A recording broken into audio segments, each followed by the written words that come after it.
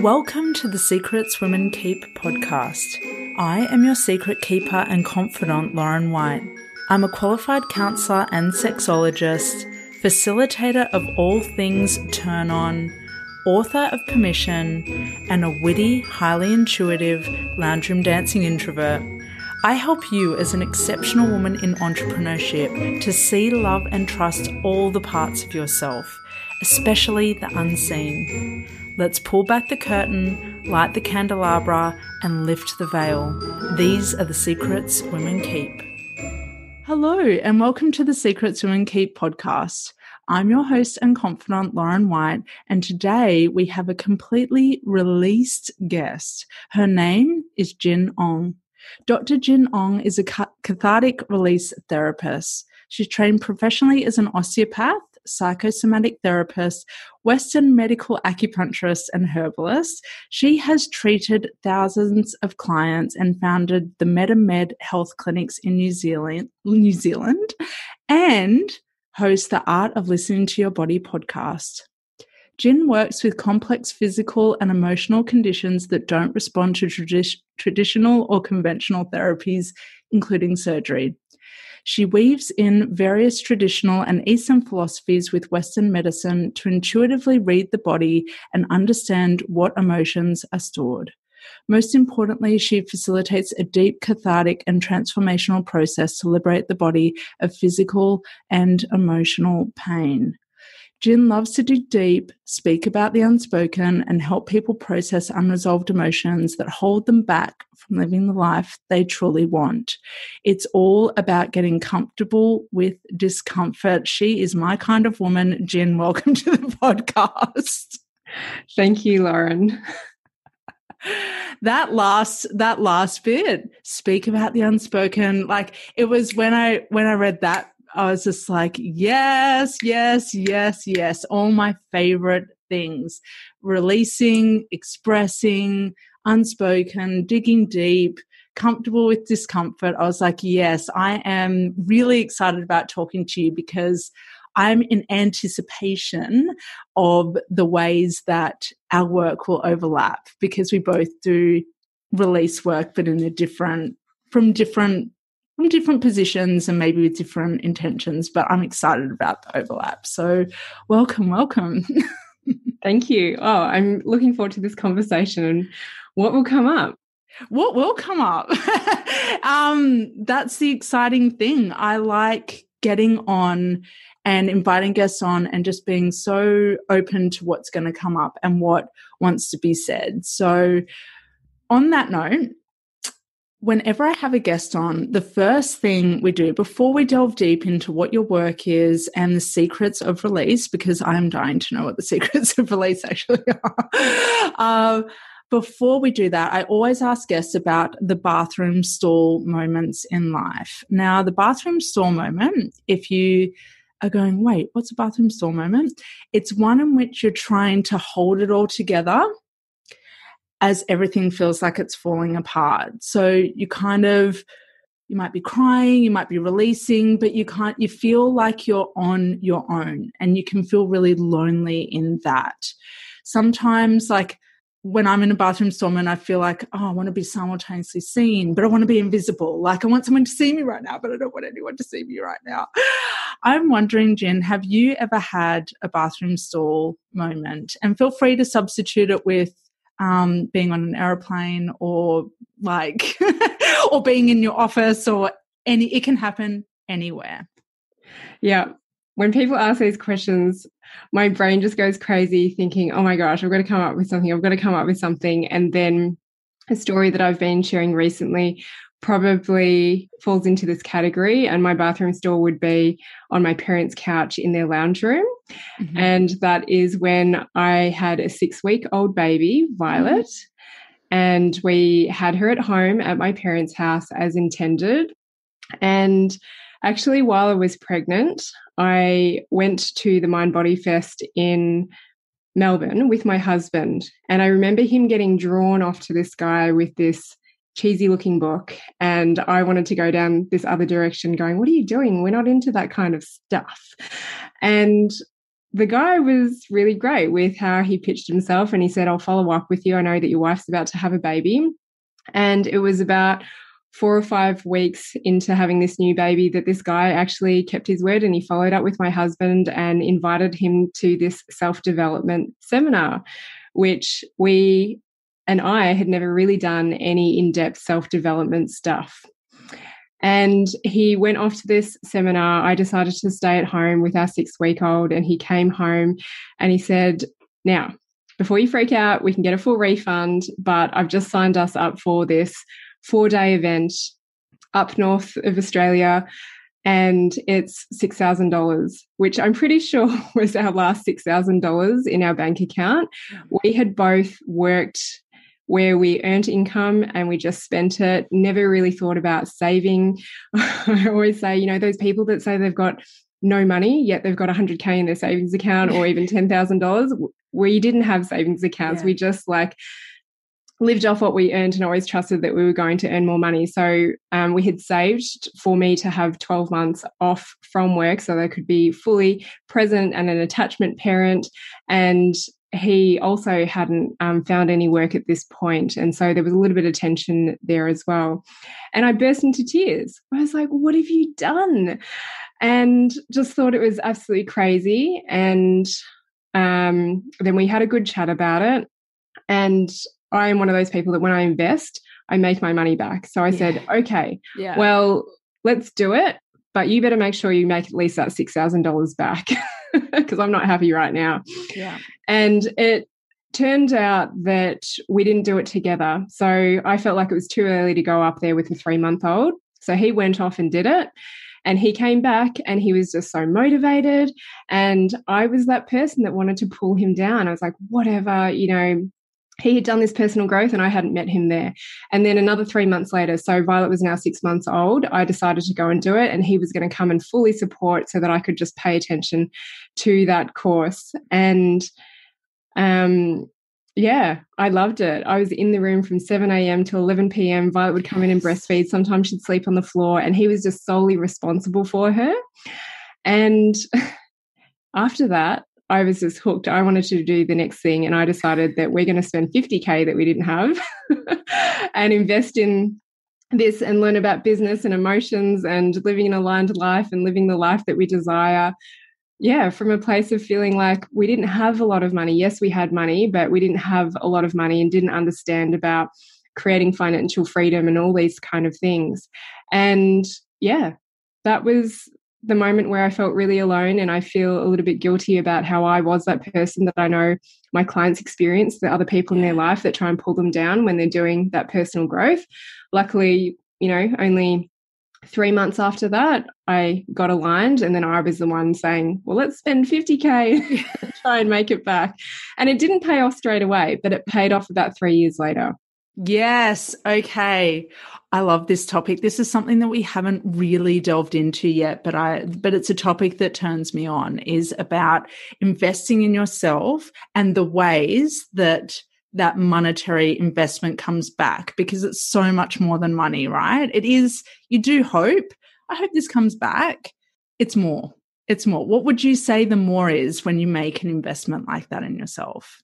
Oh, it's definitely personal and emotional growth, because I know that at times I hated this person. And then now I look back on it and just realize the growth that was available to me there. And it did pay off 3 years later. So it was in terms of learning how to invest in property. I didn't know how to talk to banks. I didn't know how to really build relationships for the long term. I also learned about planning my clinic business that was really my second baby. I learned some foundations around that, and it really set me on the path of do what you want, and you can tie in emotions with a strategy. Yes.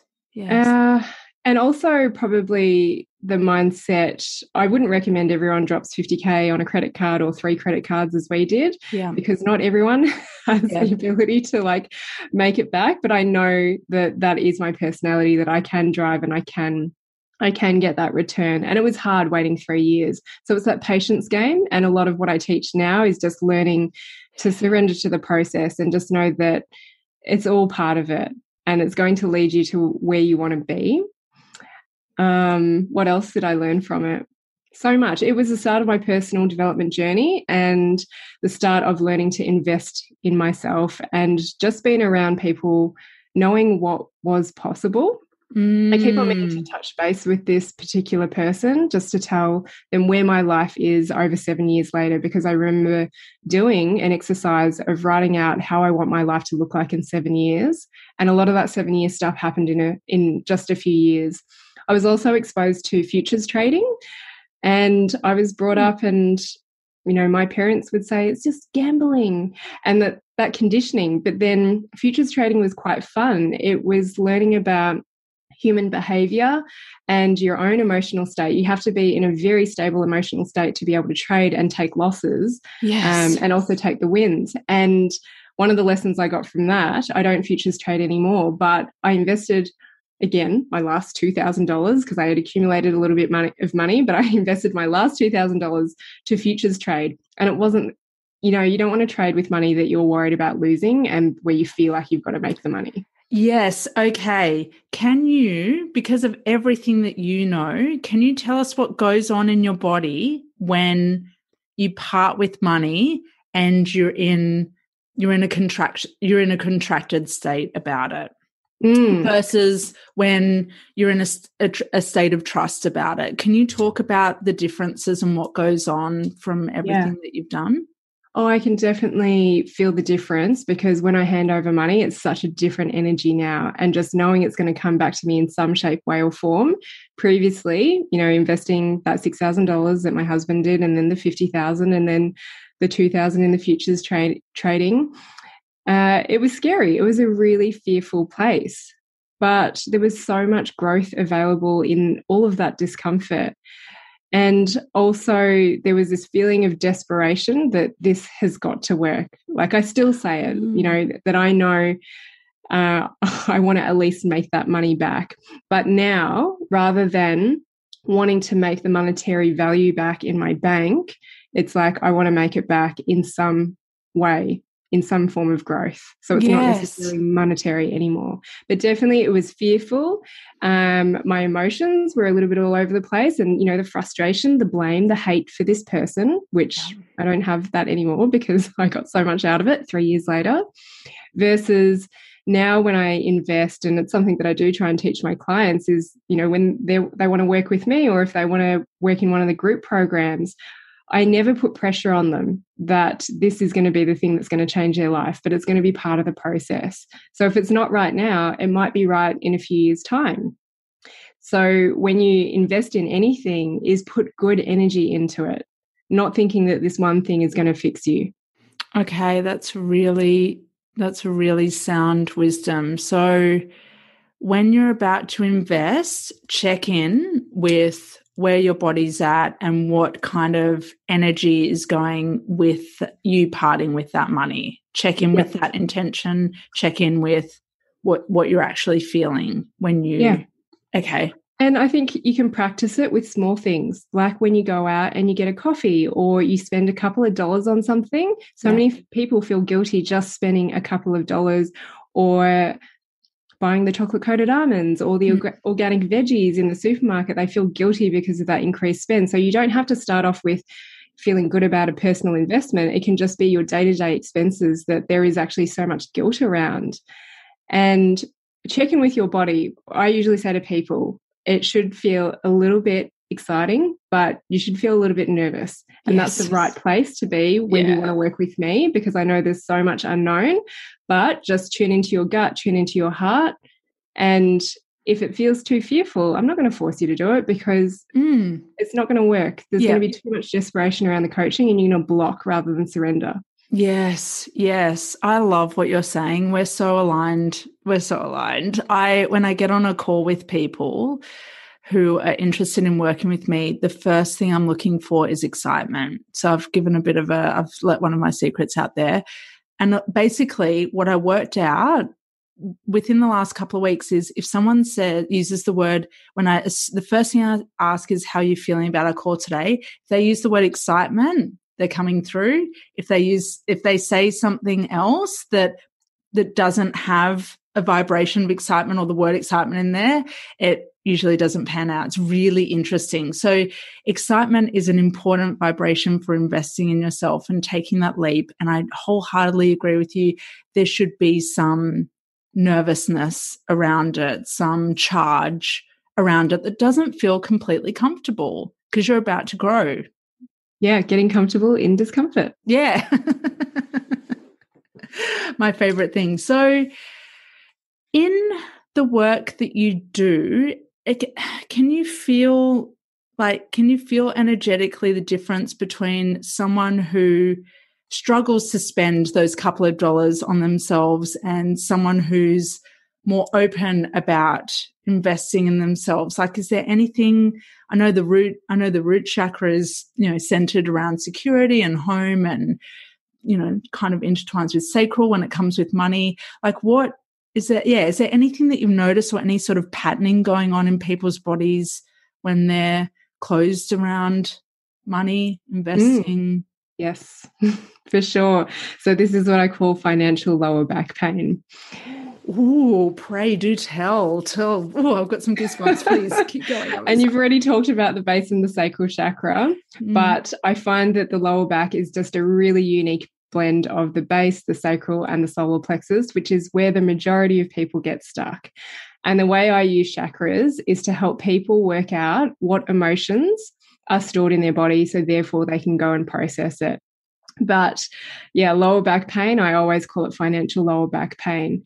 And it's usually, as you say, base chakra is about sense of security, stability, grounding, your sense of ability to provide for yourself. So your basic needs. Mm-hmm. And then the sacral chakra does have a lot to do with relationships, governs emotions around relationships, but then it also has to do with sex, money, and power. So this is probably where your work comes into play. Mm-hmm. And then the solar plexus is all about our identity, our self-expression, our trust and confidence and self-esteem in ourselves. And so usually you need that combination of the base, the sacral, and the solar plexus to be able to put yourself out there in the world, to feel safe, to be able to generate. And I always ask people, okay, even if you've had a disc injury, a facet sprain, a strained muscle, and you really know it was physical, is just to think about what was going on in your life that day, that week, because sometimes it's cumulative and it's just the straw that breaks the camel's back. It's not necessarily the physical thing, but what is the emotion that was stuck in your body that weakened that area and predisposed that area to injury? So yeah, we've got a physical element that we need to look at, but then as we know, so many people have got low back pain that should have gotten better, but didn't, or they were told to do their rehab, but they didn't because the emotions keep them stuck from moving forwards and doing the things that will actually help themselves.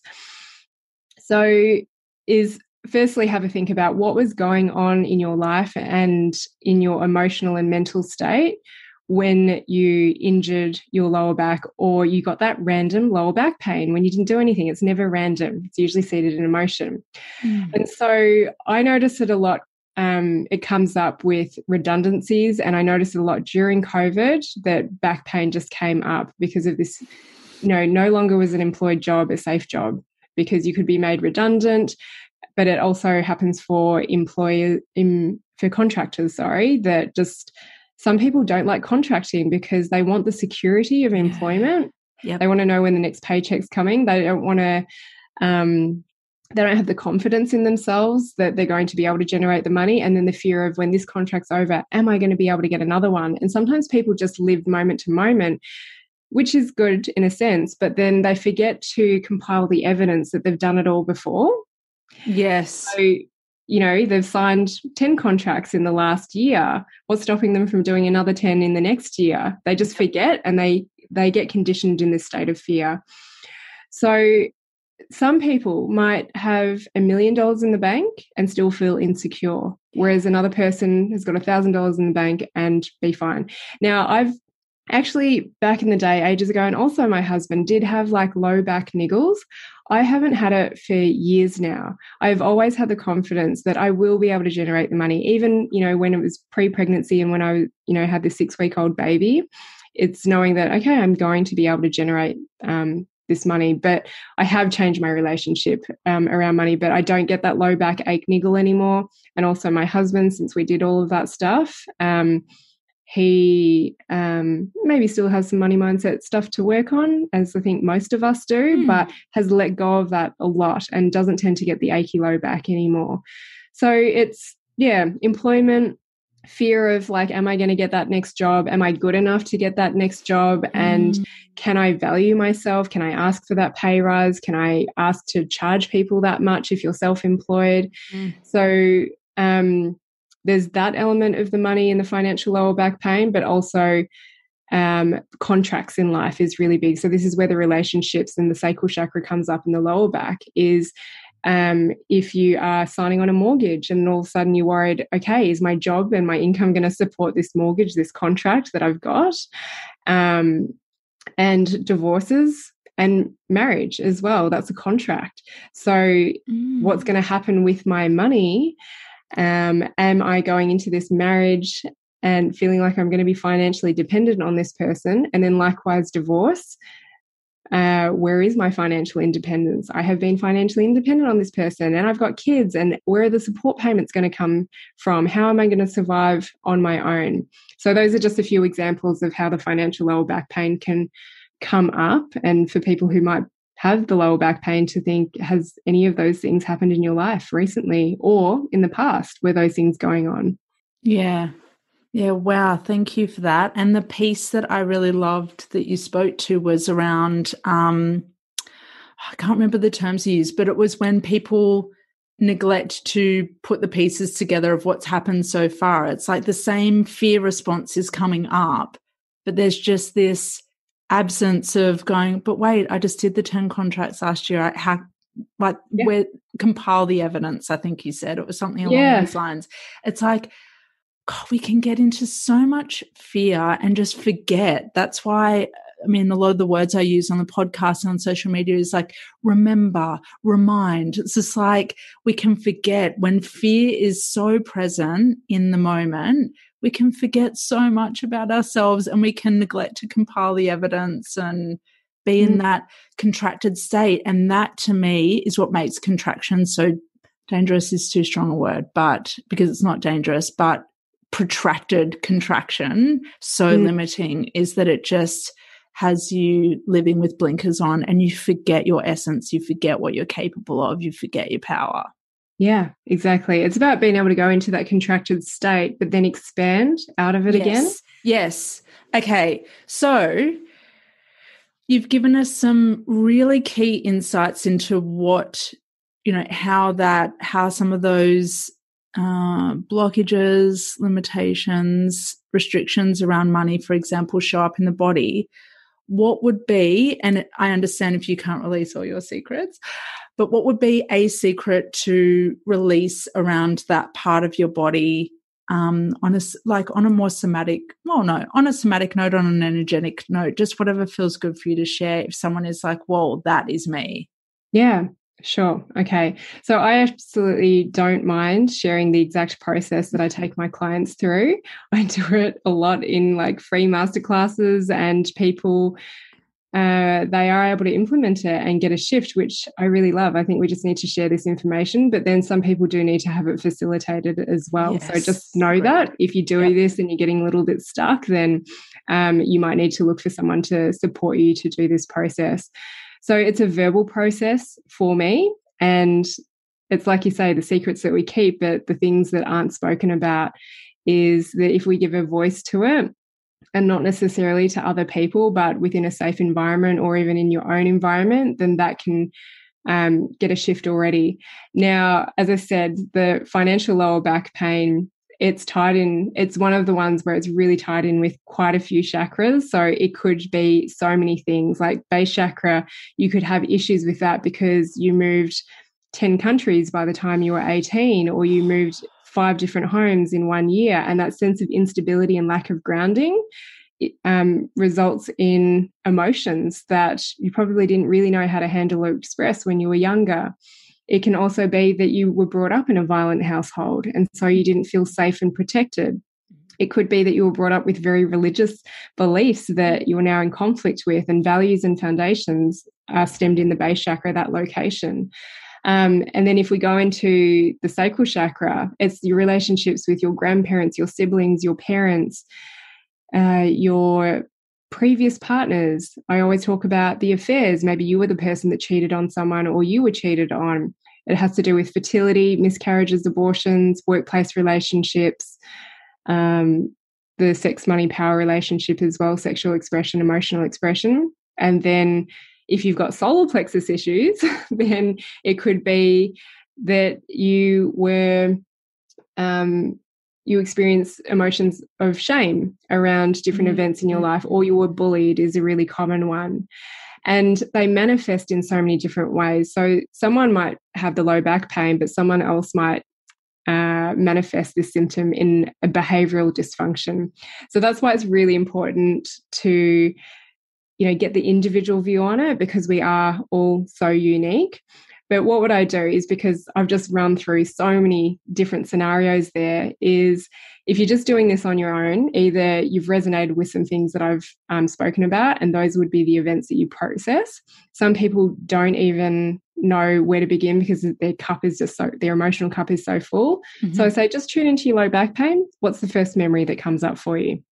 And it doesn't need to be this long meditation. It's just go with intuition, instinct. What's the first event that comes up for you related to that sensation in your body? And then there's kind of 4 parts, but the first one is very different. And so this is really good, really basic for anyone who's just like, I can't get into the verbal dialogue. Just do a scream. And it's amazing how many people hesitate to even just get sound out of them. But it takes about 5 or 10 seconds to scream, and that can start to help you access memories, and it can start to help you access emotion as well. So it's not just anger or sadness. Again, I don't want to put too much in people's heads, but just have a scream out of frustration. Just let it out and see what comes up. So scream release, do it every single day for 3 weeks is what I recommend. And then when you feel good, you just drop down to doing it once or twice a week. And then this is where I talk about like scream coaching, is that, okay, if a scream isn't enough, then maybe you can get into a growl or a grunt or a big sigh, just get used to that. And for some people who launch into it, they're absolutely fine and they feel the shift, they feel the anger come up, then they feel the sadness, maybe the laughter, the whole range of emotions. And then other people just have so much judgment and criticism on themselves on why they can't get a scream out. So it's just observing all of this dialogue and having someone help make sense of it. So that's the really, really easy one that people can do, is just the scream release. Yeah. And that's accessible to most. Then if you are going into the verbal dialogue process, this is where you're giving a voice to all of the unspoken stuff. Because my thing is that you've been through events and life experiences and traumas, and they're all associated with emotion that just wants to come and go. But we get conditioned as to how to express our emotions, or we're too busy to express our emotions, especially in Western society. So it is about going back to the event, feeling it somatically in your body, physically, mentally, but then expressing all of the emotions that you weren't able to give a voice to at that time.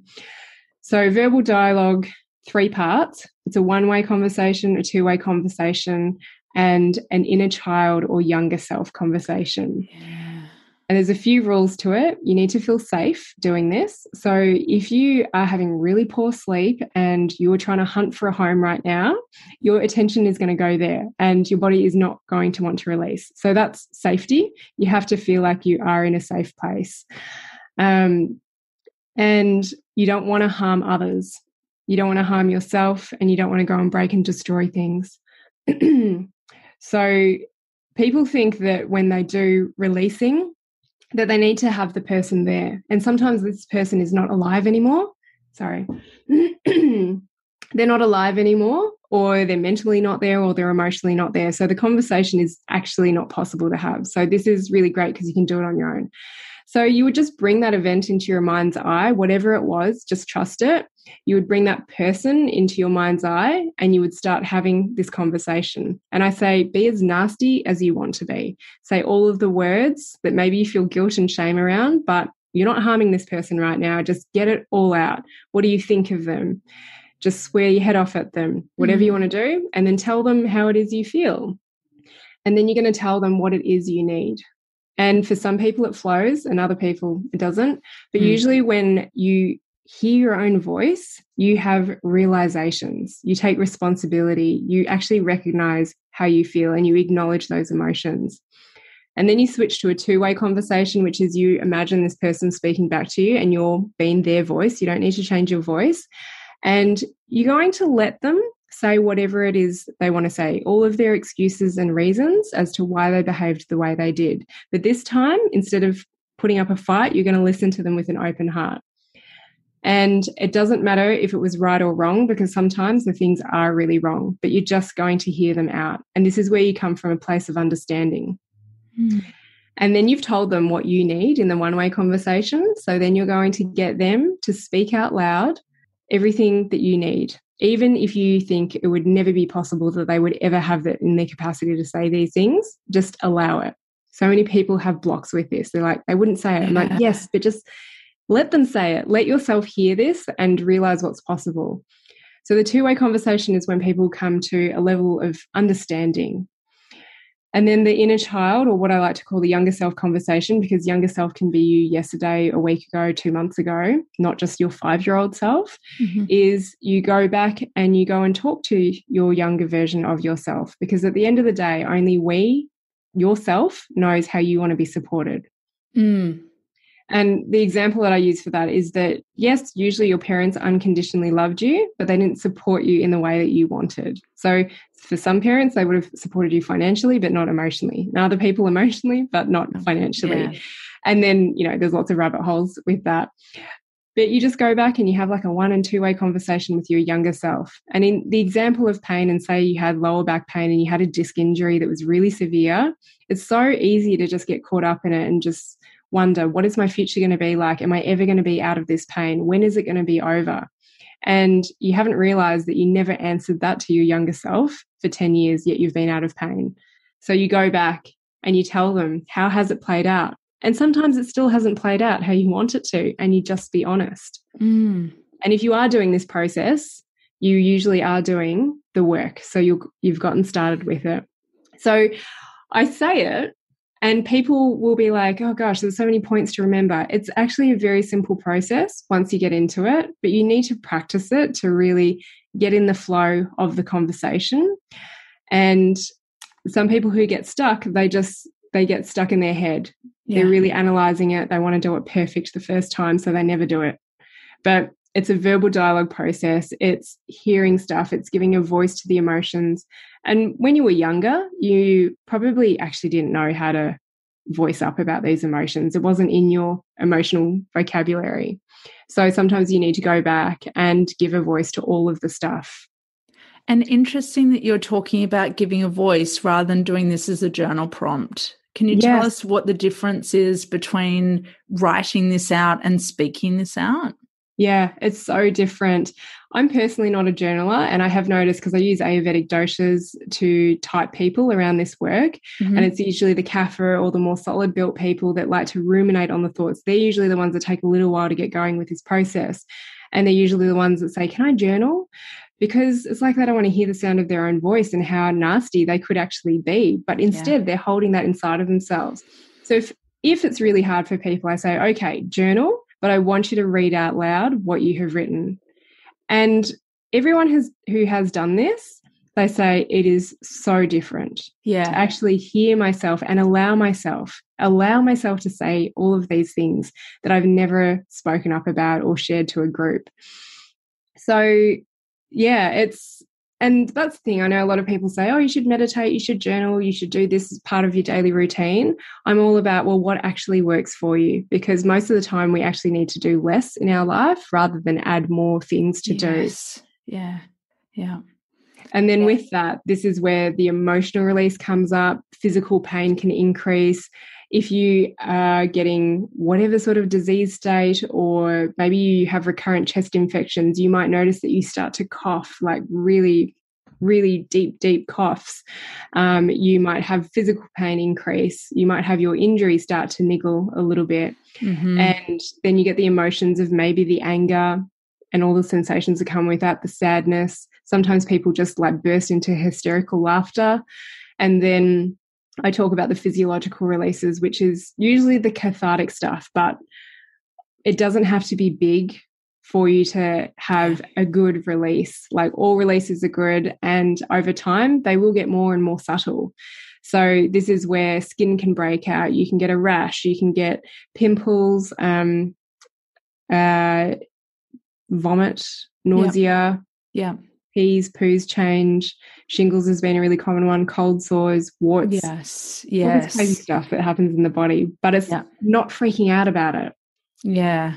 And to be open to the whole spectrum of release that your body can go through. You said all release is good, and that just felt like a full sentence. It's like all release is good. All release is welcome. Just, be open to it. It doesn't have to be huge and monumental. It can be subtle and powerful. Yeah, absolutely. So many people think, I'm not doing this right because I'm not getting a release like that person did where they were having multiple bowel motions a day. It's like, okay, it's your experience. And I'm not speaking in tongues. What's going on? Yeah. But it's crazy, all of this self-judgment that comes up. And it's really like the little person inside that hasn't been able to speak up. I also really appreciated how you spoke about your younger self, and that could be you 2 weeks ago. Or I love that. I really love that. I haven't heard someone put it in that framework before. It's like speaking to your past self, but younger self could be you 2 weeks ago, because my mind instantly goes, okay, then I'm younger than 18. And it just subtracts. It just takes away from all that growth that can happen or did happen throughout after 18, 20s, 30s and people. Exactly. You mentioned doshas earlier on, and it's like a word I know that I've never gone and investigated like properly. It's like, I think I know what you're talking about. I would love to know, can you share us what doshas are and how influential they can be in terms of the way that we release? Yeah. So that is how I use doshas. So doshas are from Ayurvedic traditional medicine, which is thousands of years old. So I pull on various Eastern and traditional philosophies, but I do use them very differently. So Ayurveda is like a healing art all in itself. So I want people to know there's so much more to it than what I'm explaining. And I'm not professionally trained in it. It's just the work that I've come across and the themes that I've recognized in seeing and working with all of these people. So what I love about it compared to, say, Western medicine that body types people simply by their physical appearance, but I've heard that there is some work going into looking more into the personality types of the Western terminology of people's physical appearance, like ectomorph, mesomorph and endomorph. But I use doshas because it types people based on their physical presentation and also on their mental and behavioural and also the clinical and medical predispositions that they might have.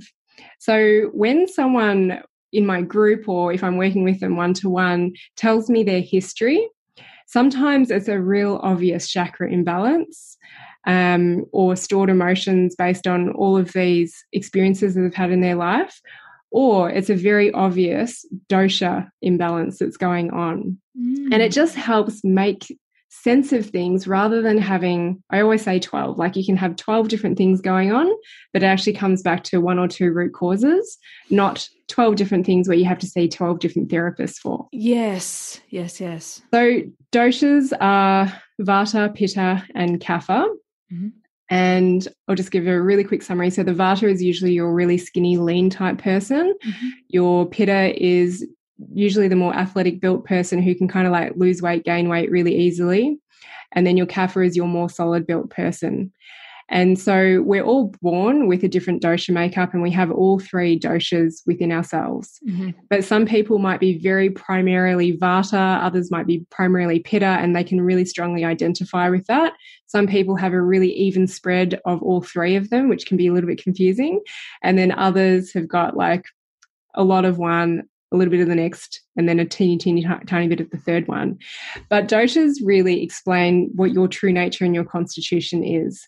And so I love to use it because I feel like when you get to understand your dosha makeup, your constitution and your true nature, you're not so influenced by all of this outside marketing and campaigns and people telling you that you should do different things for yourself. You start to make decisions based on what you know is good for your body, physically and mentally.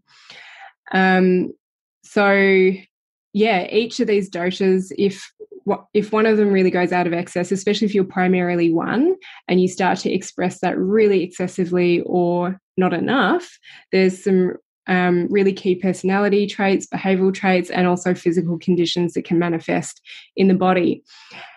So that's just my brief summary on doshas, and how I love to use it is working out, how do I work with this person? What is the likelihood that they're going to get a big shift or not in a period of time of how I'm working with them?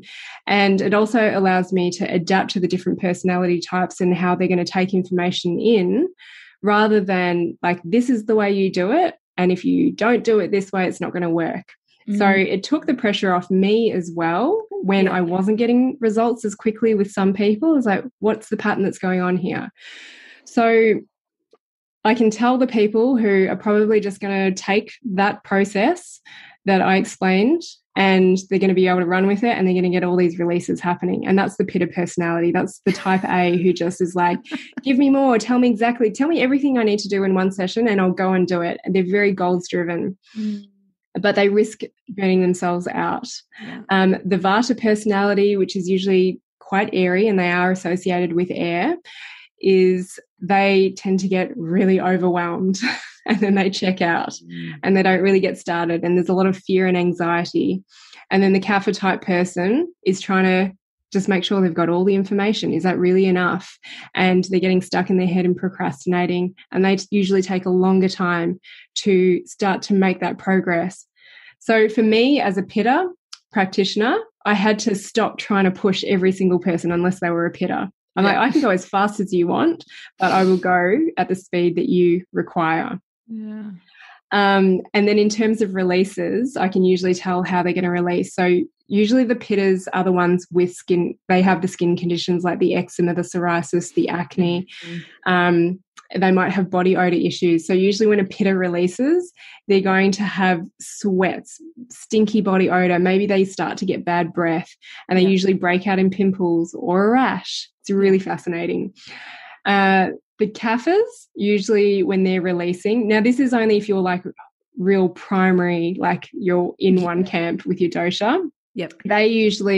They have fluid issues, but usually when they release, they're full of snot and tears, and, you know, they get real swollen and puffy eyes. And then the vatas, when they release, they can sometimes get the panic attacks. They feel exhausted, the headaches afterwards, very jittery and anxious. And it's about moving through this and knowing that actually your body's responding this way because it never got a chance to let this come out. So there's all sorts of variations, but those are the key things of how I use it, knowing how quickly people are going to implement and progress with this, and also the likelihood of the releases they're going to have, but also the medical predispositions that we really want to prevent. So rather than thinking, what is something? Oh, you know, my family has a history of anxiety, so I'm destined to have anxiety. It's like, well, yes, you might be a vata. And thyroid conditions is common for vatas as well. So, everyone in my family has had thyroid conditions, so I'm destined to get it. It's like, well, if you get in line with your true nature and really understand your constitution and keep yourself in balance, you don't have to drive yourself to that excess and then manifest the physical or the medical issue to make you look at how you're running your life. Wow, that's so powerful. You're effectively helping people to rewrite how their genes could play out in a way, how their lineage, their future lineage could play out by addressing things through their body, through their nature, through their energy, and intervening rather than defaulting to what they've seen done or what they've always done. Yeah, and that's the generational piece that a lot of people talk about, or the conditioning, is that, okay, if you've come across this work, you can break the cycle, but it's challenging and it takes work.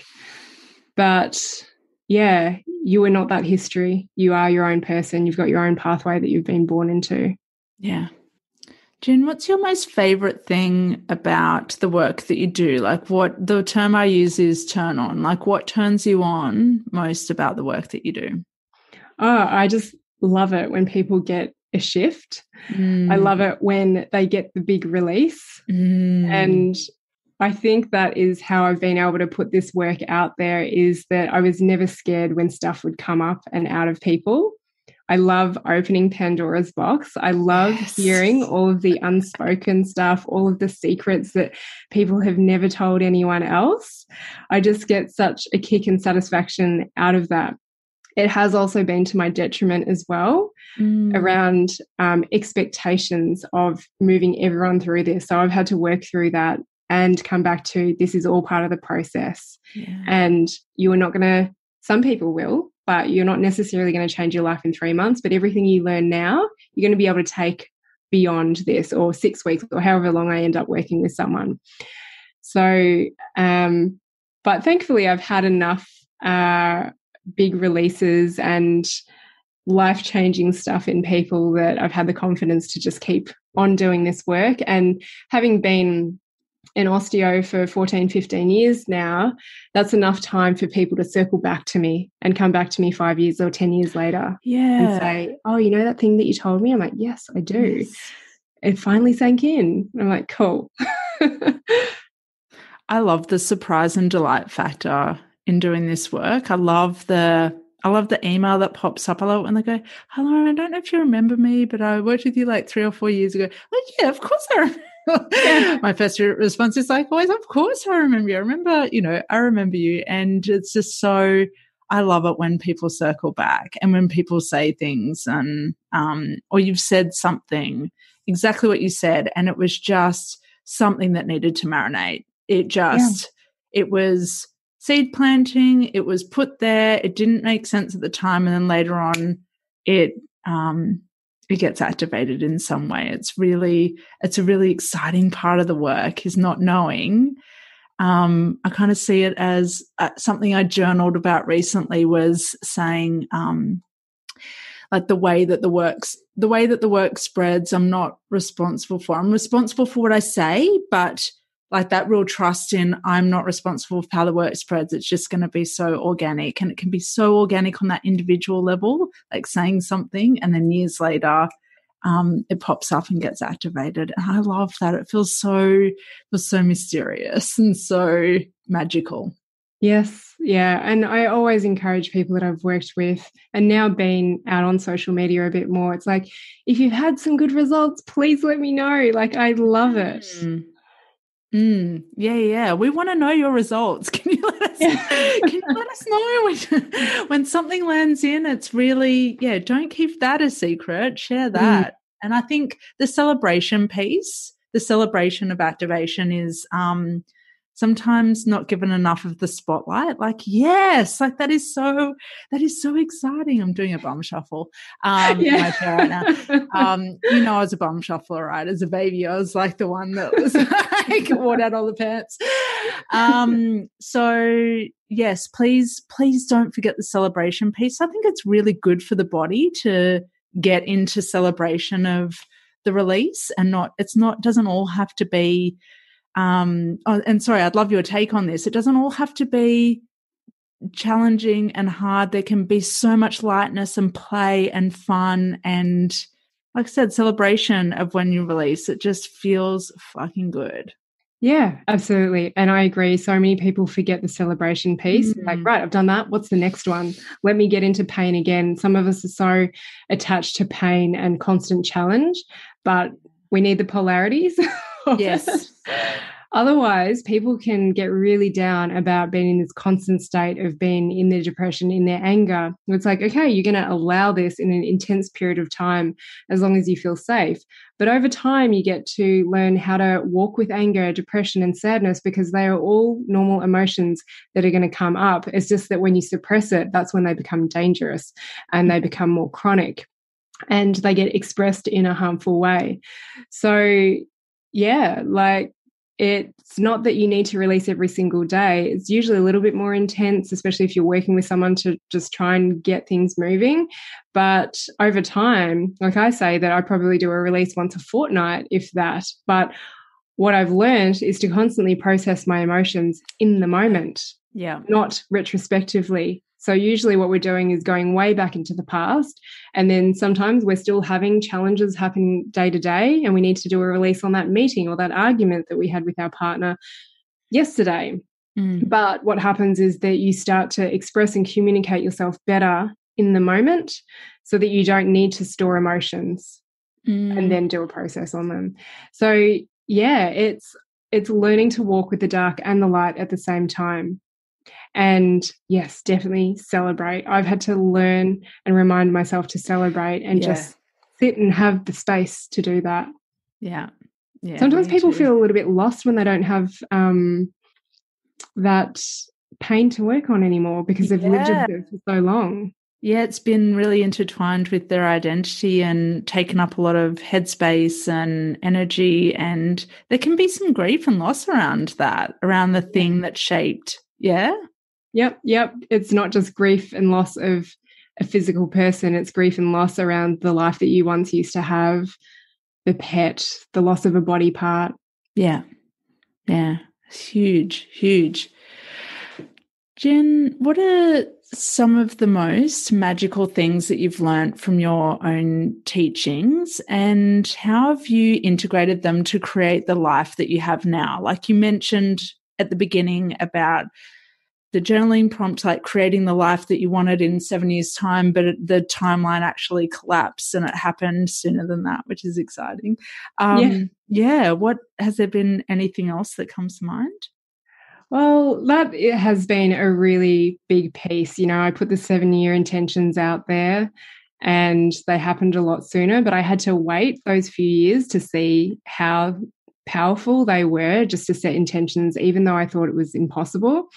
And I guess the 7-year work piece it's a desire statement, and desire comes from your sacral chakra, and it has a right to want and desire, but usually guilt gets in the way. So it is that whole thing of learning to walk with desire and guilt at the same time.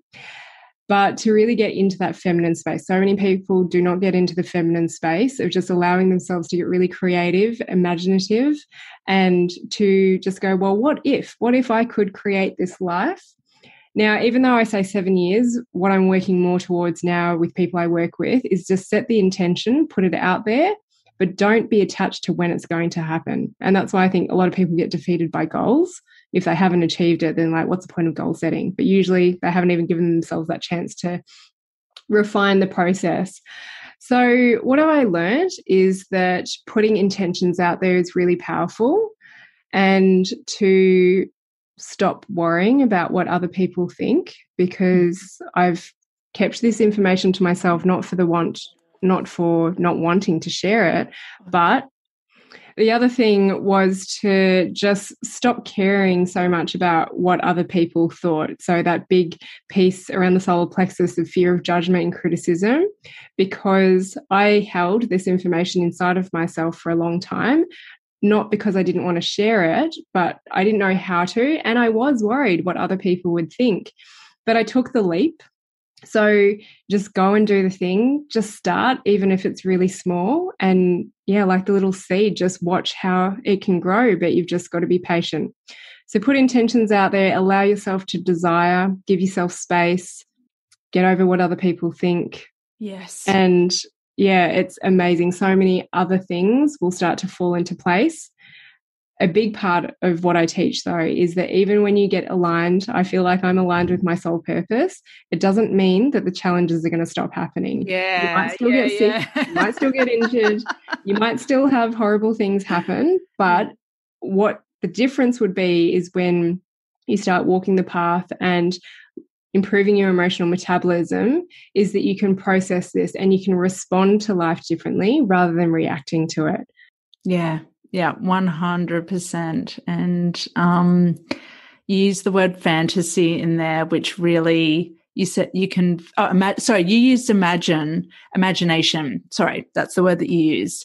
And I just wanted to also plant the seed for listeners of allowing that being imaginative to go into fantasy, to really go there and create a sense of fantasy in your mind, even if the external conditions don't align right now with that fantasy, to still allow yourself to do it, because it can happen one day. If you can let yourself go there, you can really start to create your dream life that will not be struggle free, but because new stuff always comes up, old stuff makes a little return in a different in a different context. And it's like, oh, hello again.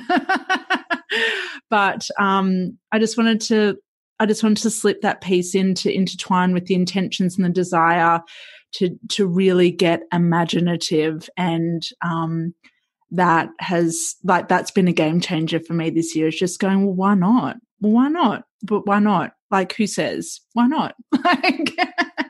And it's been such it's allowed me such activation for other women as well. So it's not just about you, it's about people beyond you that are going to be benefited by you taking those leaps. So don't be selfish. Absolutely. Yes, we're definitely on the same page. And I love, talking to people like you, because a lot of the time I don't know the people that I'm interviewing or who I'm being interviewed by, but we just end up speaking the same language, but just do it in a different way. Yeah. Yeah. Yeah. I love that. That's what I love about having a podcast, is it's like, I know that I wouldn't be able to create like all of these conversations without a medium to do so. It would just, it would be possible, but it wouldn't be as possible compared to having the podcast. So I hope that I know everyone who has listened, who will listen to this episode, will get so much out of it. Jen, am I able to ask you just a couple of quick shoot questions to let your, is it Pitta, dosha, like get a bit snappy? Yeah, sure.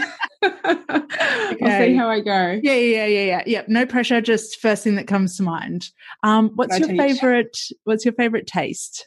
Oh my gosh. Well, taste like an actual food. I like savory food. Yeah. I can't pinpoint something for you right now. I love all food. Yes, food. That's good. What's my favorite taste? Food. Good. What's your favorite ritual? Okay, so yeah, people ask me about rituals and daily routines, and like, I don't have a solid routine. If anything, I want less in my life. But one thing that I do, and it's not going to resonate with everyone, is that I got in the habit of writing out monthly goals as if I've already got them, and I read them every single morning before I get up to set my intentions around where is my focus going to be and what is it that I want to create. Love it. What's your favorite secret place? I don't have one. It could be internal. Yeah. Oh, look, I used to be obsessed with going to the mountains. Yeah. But I haven't the last couple of years. No, I don't have one. Okay. My mentor gave the answer of her vagina for that for that question, and it's just always stuck with me. What's one word you want people to use to describe you? I like to inspire people. What gives you goosebumps? Oh, I get goosebumps whenever people are getting a good release going. Not that it's good, it's just a release. Yeah. And who is one woman who's really seen you? I wouldn't say there's one. I'm part of a few coaching groups, and I would say it's all of the women, and at a time there was a male in there as well. So people in the coaching groups that I invest in now, they really see me. Excellent. Love it. Jen, where can we find you? Sure. So my website, which pretty much directs you everywhere, is drjenong.com. And I am on social media, mainly Instagram and Facebook. And the handle for that is The Art of Listening to Your Body. And then, of course, the Art of Listening to Your Body podcast. Yes, thank you so much. And Jen has a beautiful 6-week program simply called Release. Is that right? Yeah. Yes. So at the moment, it runs twice a year, but that might change. Okay. We need you and your work in the world. Please run it. You know, if it feels good for you, please run it more. Yeah, it is amazing what happens in that space. Yeah. Thanks so much, Jen. This episode was fab. Thank you. Thanks, Lauren. I have no doubts that this episode has contributed to your understanding of your secret self. If it's activated you in any way, please take the next saucy step. Share it, tag me on Instagram, tag Jen on Instagram, so that together we can create an even bigger impact of women feeling seen, heard, and understood.